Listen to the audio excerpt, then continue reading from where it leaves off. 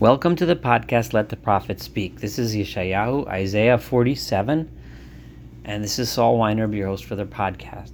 In chapter 46, in the last chapter that we studied, God differentiated between those people that were arrogant, that had faith in their own creations, faith in the gods of gold and silver, and that ultimately those gods would fail them in the end.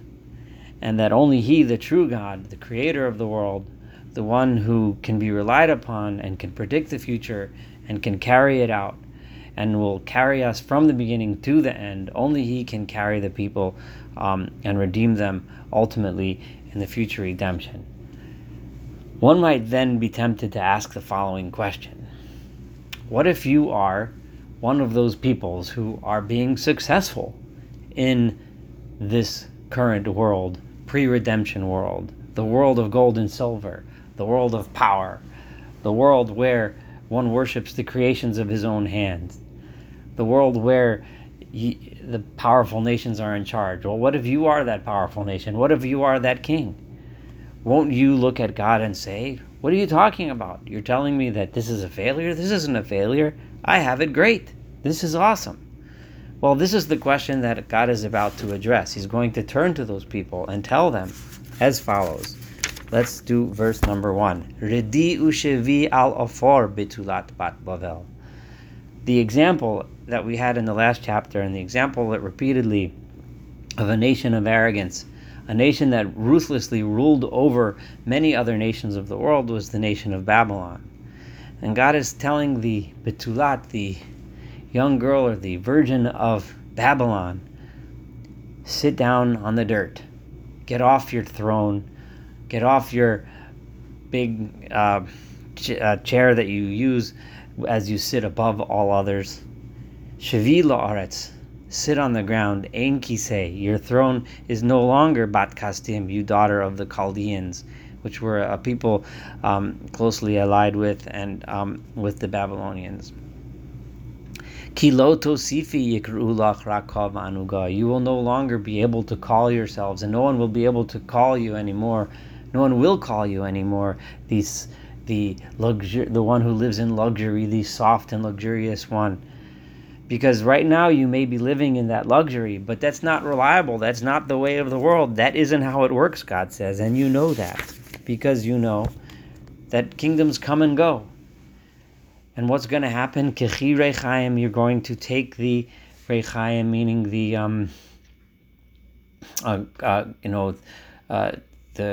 mill, the grinder that grinds the wheat, v'tachani kemach, and grind up the wheat. This is something that the lowly peasants would have to do. But you, as the queen, the princess, referring to the royal classes, you think you're wealthy now.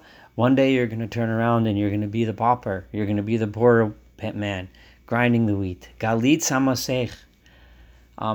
Remove the veil that you as the princess or the queen wears over.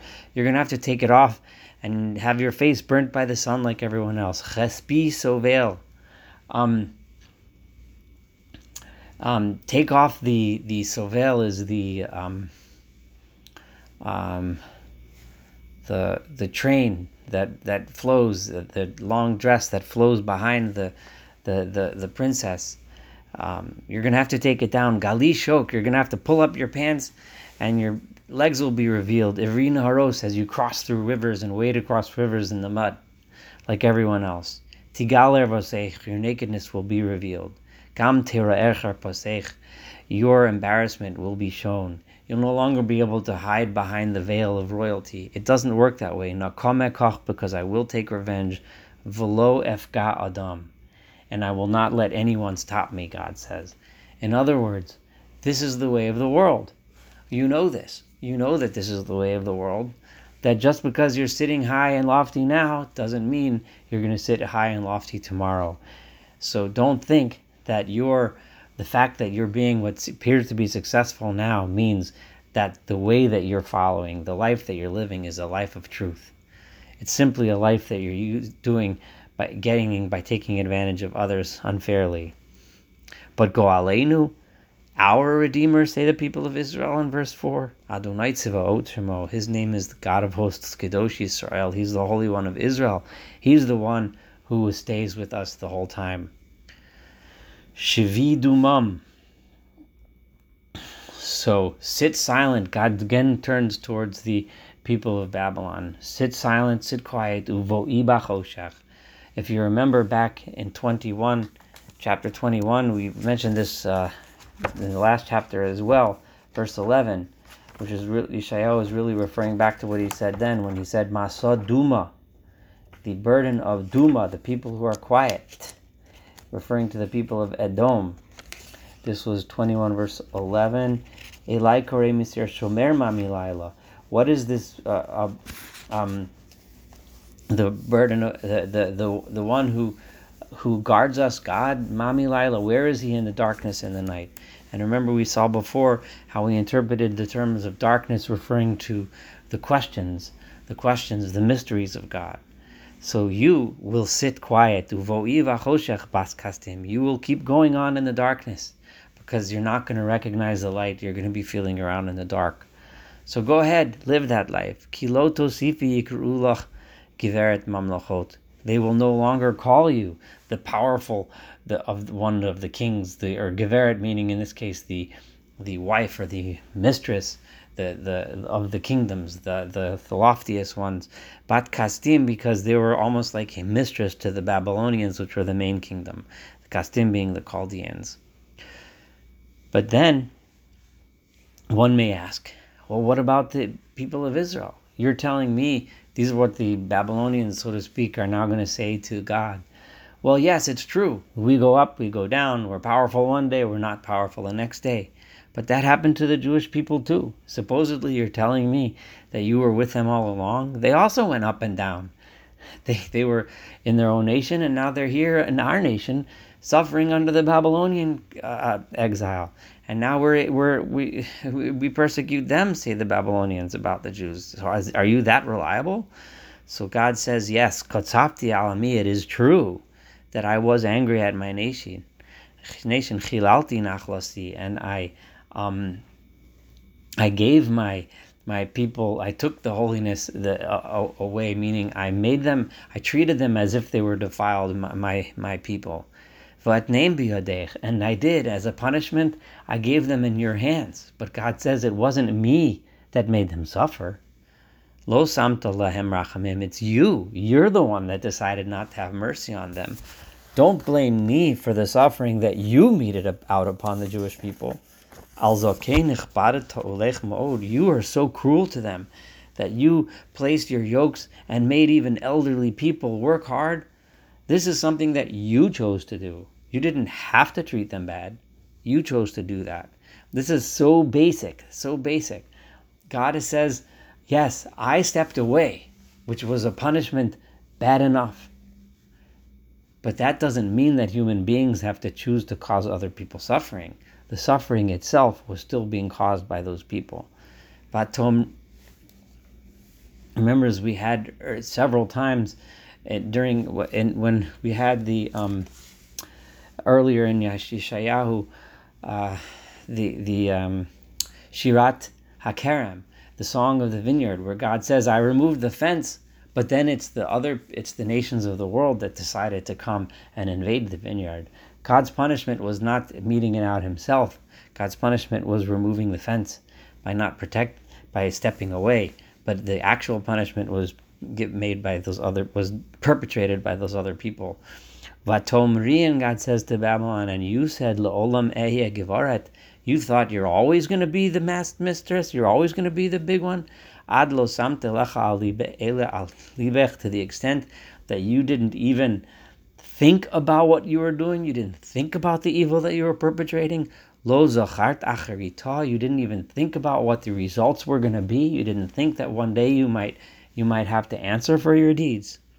Vi'ata, and now that this is how you decided to behave, don't ask me, God says, well, you didn't take care of the Jewish people. Look, they're suffering, huh? What kind of a question is that? You're the one that's causing the suffering, not me. That's what God says to the Babylonians. So now God says, Shemizos, listen to me. Listen up now. Adina hayoshevet levetach. You, a soft one, you think you have confidence that you're going to survive forever. Ha'omra bilvava, the one you're saying to yourself in your heart, aniva afsi od, that I am going to last forever. Lo eshev almana, I will never be a widow. V'lo edashechol, and I will never be childless.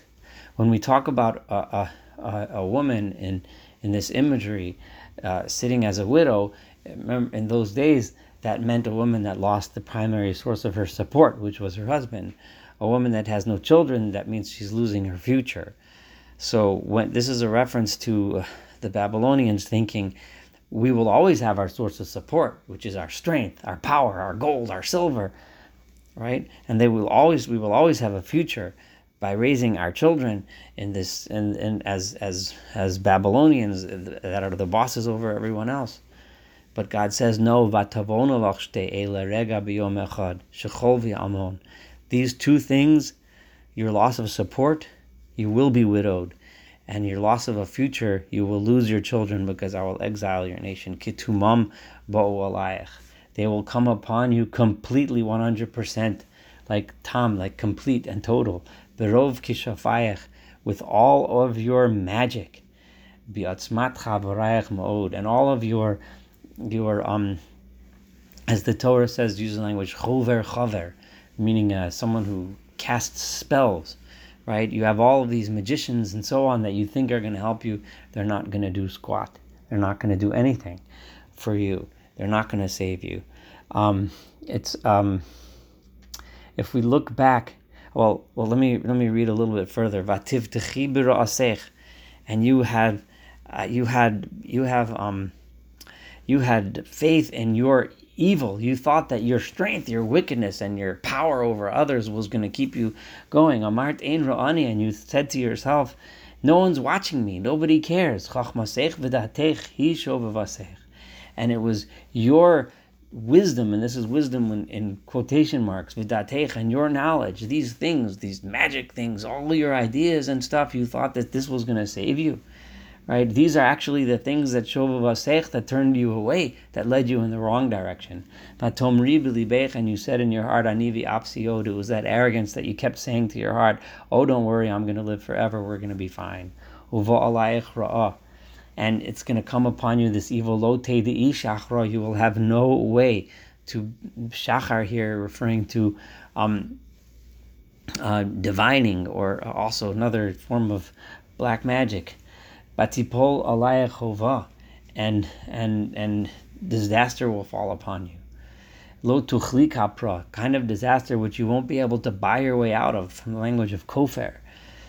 Vatavo alayach pitom sho'ah lo tedai, and suddenly there will come upon you a sho'ah, which nowadays we translate as Holocaust or ruin or just ultimate absolute destruction, lo tedai, that you will have never seen before, you will have never known of such punishment.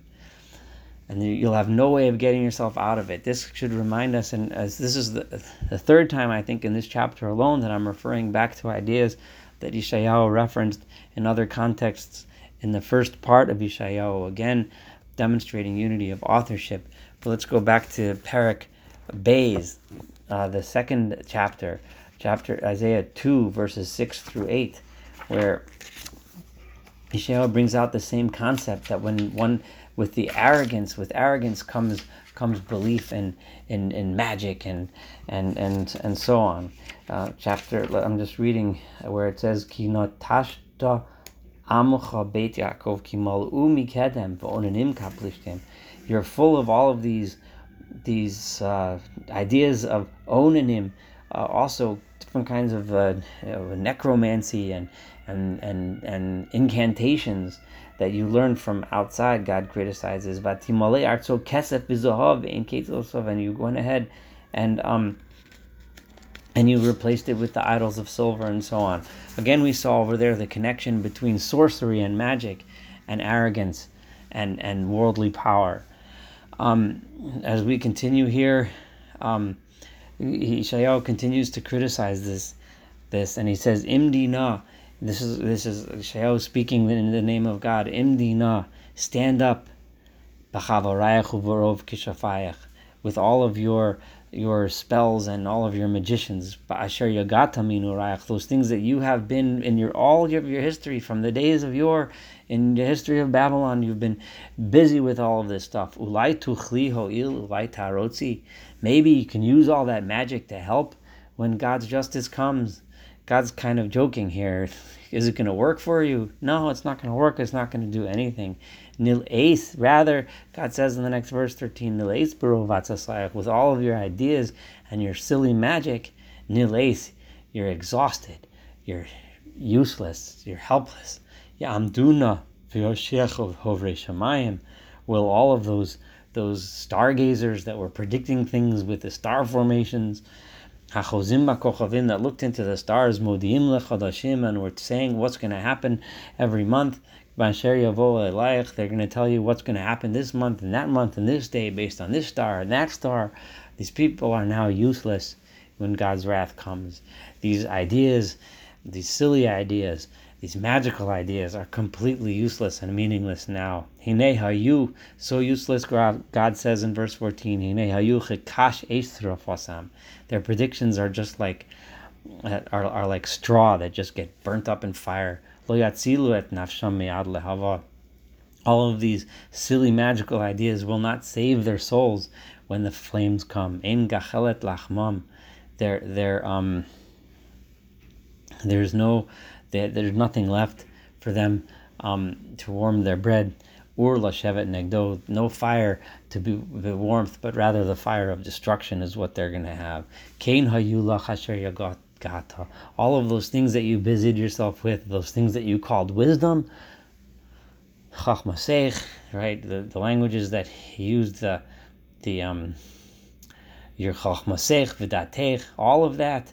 God says in the last verse, Kain hayulach asher yagata, those things asher yagata that you wasted your time with have become to you like I just described, like that flame that just destroys you, like nothing. So charayach min urayach. These are the things that you busied yourself in business from the time you were young. Ish le'evro ta'u. Each person has wandered off, lost. Ta'u, lost